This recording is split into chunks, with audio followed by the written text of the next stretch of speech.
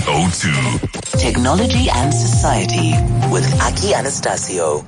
Indeed, and this is brought to you by Altron, technology partners in your digital transformation journey. For more information, visit altron.com. Altron, there when it matters. Hello, Aki. Hello, Eusebius. How are you? I'm good. How was your weekend? Oh, it was very cool. Very cool. I really enjoyed your last hour. Did you? Yeah, he's really one of the most impressive members of cabinet I've engaged with for many, many years. So, great interview. And how was your weekend, by the way? I'll tell you in a second, but I want you to tell the listeners what you were telling me off air about the minister, because we interface with newsmakers all the time. Obviously, they come and go in media houses, right? Yes. So we get a sense, and you've done it for even longer than me, and I'm not saying you are old. You get a sense of people's personality, particularly when they're not on air. Do they take photos? How do they interact? What is their demeanor, their body language? We get a full-rounded view beyond what a viewer watching TV or a listener listening to the radio gets. There is a incredible chillness in a good way and humility about the way he carries himself. Well, that you remarked on. Yeah, absolutely. So I was in the second studio and I was doing some work getting ready for Technobite, which is now, and you were in the opposite studio, but you had to switch because of the camera system to enable your live broadcast on Facebook. So he was in here and he was alone and I was busy packing up, and I had a few minutes of chatting with him. And yeah, he's a very humble, down-to-earth guy, incredibly approachable. We were talking that, he's from Bushbuck Ridge, up at the border of Kruger, and he was telling me about his family, and we were commenting on how hot it is, and we just spoke a bit about politics locally, and just a very down-to-earth, engaging kind of guy that, no airs and graces, and you can feel that energy from someone. He's just a very approachable guy, and I liked it. A lot of humility, humble guy, and, you actually get a lot more respect for somebody like that. Yeah. As opposed to somebody who thinks, hey, man, I'm the minister, Absolutely. I'm busy, just back off here now, I'm waiting for Eusebius. You were asking about my weekend. It was good. I thought about you at least twice, being human. Okay. Late at night. In the shower? Shower hour. The one was, and you and I will talk about this further off air. Yes. We should do a show on technology and children. You saw me hanging out with my partner's nephew. Yes. And the first thing he always asks me is, Uncle, where's your phone? Because he wants to play games. And I always have this fear of, if I can't leave him alone, otherwise I'm going to come back. And for all I know, and he played on apps and all sorts of things where you end up paying thousands of rands. Exactly. The other thing is he may be accessing stuff that I do not need him to see or to find on there. Yes. So, I want to know what devices and technology there's out there where this thing can be preloaded.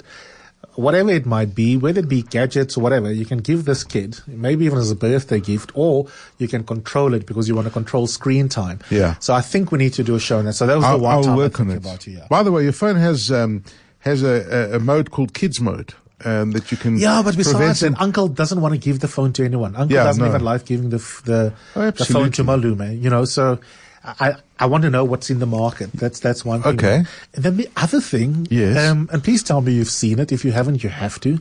I feel so daft because I only discovered it on Saturday night, which is why I thought about you after midnight. Black Mirror. Black Mirror, on Netflix, the series. TV series. I haven't seen it yet. What? I haven't seen it yet. How could you not have seen it? No. Says me, you've only just discovered it. Which is that one again? It's the one about technology and the impact that it has. Oh, yes. No, I haven't seen all of it. Have you seen any of it? I haven't seen. I've seen maybe one or two series. But I actually thought about you this weekend. It was amazing. Yeah. I've seen 2 episodes so far. I won't give it all away.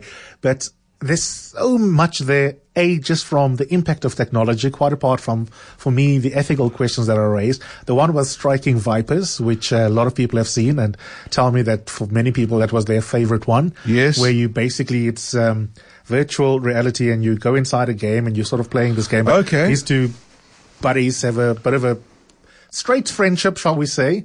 But one of them take the female character inside the game. Yes. And interesting things happen. I'm just going to leave it there. Okay. And then the second one I watched, and I don't know how many of them have been directed by Jodie Foster, but I incidentally noticed with the credits, was where a parent was able to just have something zipped. It looked like a little needle inside the side of the skull of the kid.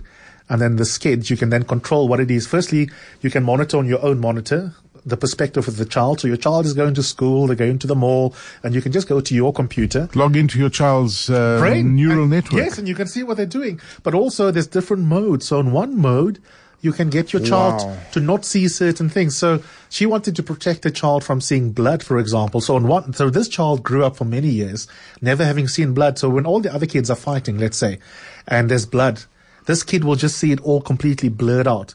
Or the dogs are barking at all the kids and the kids are running away. She won't see the full image of the dog because that's the mode that mom. It is incredible. But Aki must see this. No, I've got to see it. But we're living in a society where we're approaching that kind of thing. Before it was all futuristic. It was sci-fi and everything.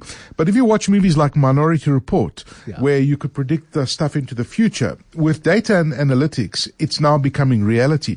I actually thought about you on the weekend as well when you were talking about that Central Park 5, the series that's on Netflix at the moment, and how many million times it's been watched in America in the last 2 weeks. It's just kind of dominated Netflix viewing. Yeah. So I find that very interesting. Okay, we should go on to what we had planned to talk about, which was firstly a non-invasive robotic device control. Yes. So what they've done is, you talk about this stuff that injecting stuff into your side of your head to be able to do what you were just describing. But what they've done at these researchers at the Carnegie Mellon University, they've collaborated together with the University of Minnesota, and they've basically managed to design a non-invasive robotic device control. So in the past, researchers would have to, put electrodes into your head to be able to control stuff using your brain. And this is the first ever successful mind-controlled robotic arm that they exhibited by just putting something over your head, almost like a cap, and then it picks up from your brain's impulses, and you're able to control this robotic arm just from using something that you can put on your head, as opposed to having a full invasive operation where you've got to add neurons and all sorts of things to your brain. So this is important. Why? It's important because in future, they will have patients who might have had strokes, who cannot move, who want to control something with their brains, and they can do that without having to do any kind of surgery. So if you think about people who may be elderly, who are at home, who you can't move because of a stroke, as I just mentioned, you can simply now put on something like a hat or a cap over your head, and it will be able to read from your mind what you're trying to think, and you'll be able to control devices. Never mind a robotic arm like they've used this time, but you can you can get your robotic assistant in your home to bring you some water, for example, or bring your iPad. So I think that it has tremendous opportunity, and it opens up so many other aspects of technology that you can now that will now benefit using this brain-computer interface this non-invasive brain-computer face they've designed. Absolutely amazing. Yeah, the next one, I hope there will be implications for us here in South Africa. Way too much heartache, public health costs, and families torn apart by unsafe drivers. What are the Japanese up to? Well, we're already doing this kind of thing, and this is where insurance is going, right? Insurance is going, that's being proactive. In other words, Discovery is doing it where they're putting the stuff in your car, and you get a readout to say, listen, this is how you've driven. You've been driving you're braking too much. You're taking your curves too much. You're going too fast, and you get scored. And if you score within a certain parameter, you get rewarded for your good driving. But this one is done in real time. And what these Japanese guys have done, this company called Dina Company, they've introduced this AI-based drive chart, and they've basically got vehicle-mounted cameras, acceleration sensor data, and what it's doing is it's working in real time. So it's even reading your eyes. It's reading how far you're from another vehicle in front of you. It's sending all of this information up into the cloud. And in real time, it's telling you as a driver to say, hey, dude, drive a little bit carefully. If your eyes seem to be a bit distracted, they can tell if your eyes are tired, if you're not keeping your eyes enough on the road. Because, we get distracted. Like if you have your phone in your car, right? If it's picking up your eye movements, it can see your eye dozing off to the left, and looking at your phone and not concentrating on the road. So it starts analyzing this in real time and then talking to the driver in real time to say, hey, wake up, you're not doing this right, you're driving too fast, and it will start warning the driver with, these instructions live. But here's the interesting part. They've been doing this for 6 months. They've got 100 vehicles and 500 trucks. Truck accidents have dropped by 25%. Okay, and the vehicle accidents by 48% respectively. Wow. That's quite a drastic reduction on this in real time, using it right now. And they're saying that the repairs and costs associated with these accidents that would have been dropped off by 40 to 90%. So it's just making drivers more alert. Technology is there to empower the driver to drive better. Wake up, boo. Yeah, exactly. and you imagine they install this with Uber drivers. Now, Uber drivers drive really safely, okay, but they also work long hours. Anyone, I'm talking even trucks. Yeah. Long distance drivers, or anyone who goes on holiday. The applications are enormous, and especially countries where you have high volumes of cars on the road. It's amazing. I was talking to an Uber driver in Cape Town, just off the note, and he was telling me that they don't issue enough permits in Cape Town for Uber drivers, right? Which is an issue. And what the cops are doing is that they are pulling, and I don't know how true this is, I need to investigate this, but he says that they're pulling the guys off and then they impound the vehicles and the guys have to pay a range. First time you get impounded, I think it's 15 grand, then it goes to 25, then it goes to like 70,000 rand. And he says that the council is making so much money from impounding vehicles that it's in their interest not to issue out more permits. So I don't know how true that is, but I'm going to investigate that if that is the case in the city of Cape Town. And last but not least, what did your cat drag home? If anybody has a pet or a dog, right? And my friend actually the other day sent me a message to say that her dog caught a rat in the garden and brought it to the front porch, all proud of what it had caught. And this is what cats and dogs do, right? It's prey. It's, they're protecting their territory, but it is quite gross. And any pet owner will attest to this and say, wow, it's actually one of the worst things ever that a cat can do is that they catch a rat, they bring it, or put it onto the kitchen floor.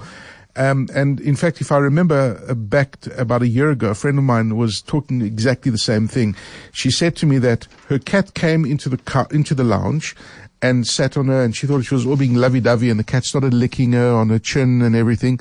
And then she was saying, oh, you're going to get a nice treat. And she walked into the kitchen, and there was the rat the cat had just brought in. And then it was licking her as well. So it's something that's a ew situation. So what this guy does, he's an engineer with Amazon, and he took some simple technology that's available on Amazon. He put some AI, he put some facial recognition stuff, and he's designed this box that doesn't allow the cat into the house if it's caught anything. So, what was happening with this guy is this cat used to wake him up in the middle of the night, and he used to wake up in the morning, and there used to be a rat on the side of the bed, and he tried to find a way of getting around this. So he's built his own AI-enabled camera system, powered by an Arduino locking system, which is a little computer that you can tinker and add various sensors to allow things to do. A very, very simple thing, but it's got to do with a couple of sensors and robotics, and put up a few bits of technology into that. But this is how he presented it at a conference last week. So I wanted to use machine learning, and I bought a camera specifically for that, the Amazon Deep Lens camera. I mounted it above my cat door. Takes about 2 seconds for the cat to go up the ramp, so all this detection needs to happen in less than 1 second to really make it work. I spent several months gathering and hand labeling over 23,000 images of my cat coming and going. So I fed all these images to an online machine learning service called SageMaker, and I created 3 models that I strung together to achieve the detection that I needed. The first model, stage 1, just runs all day long, and it asks, is there a cat? Is there a cat? If there is a cat, it calls up stage 2. Stage 2 says, is the cat coming or going? It's pretty simple. If the cat is coming, then it's the moment of truth. It calls up stage 3, and that is the cat coming in normally, or is the cat coming in to ruin my night? If the cat is coming in with prey, first of all, it locks the cat door for 15 minutes, which is long enough. Second of all, it texts me pics. So this has been running for 5 weeks now, He's entered innocently 180 times and been unfairly locked out once. He's tried to bring in animals 6 times and been blocked 5. So this guy just designed something to sort out his, phobia or irritation with his cat bringing in thing. But it really illustrates that it's a simple solution, that the technology is available out there. You know, there's facial recognition stuff. You can upload your images. So he captured all those thousands of images of his cat, and now he's got it there, and he's developed this, which is quite cool. 100%. Thank you, Aki. Yubi, have a wonderful, wonderful week ahead. You too, my friend. We'll do this again next week, 21 minutes after 11 o'clock. That was this week's edition of Technology and Society.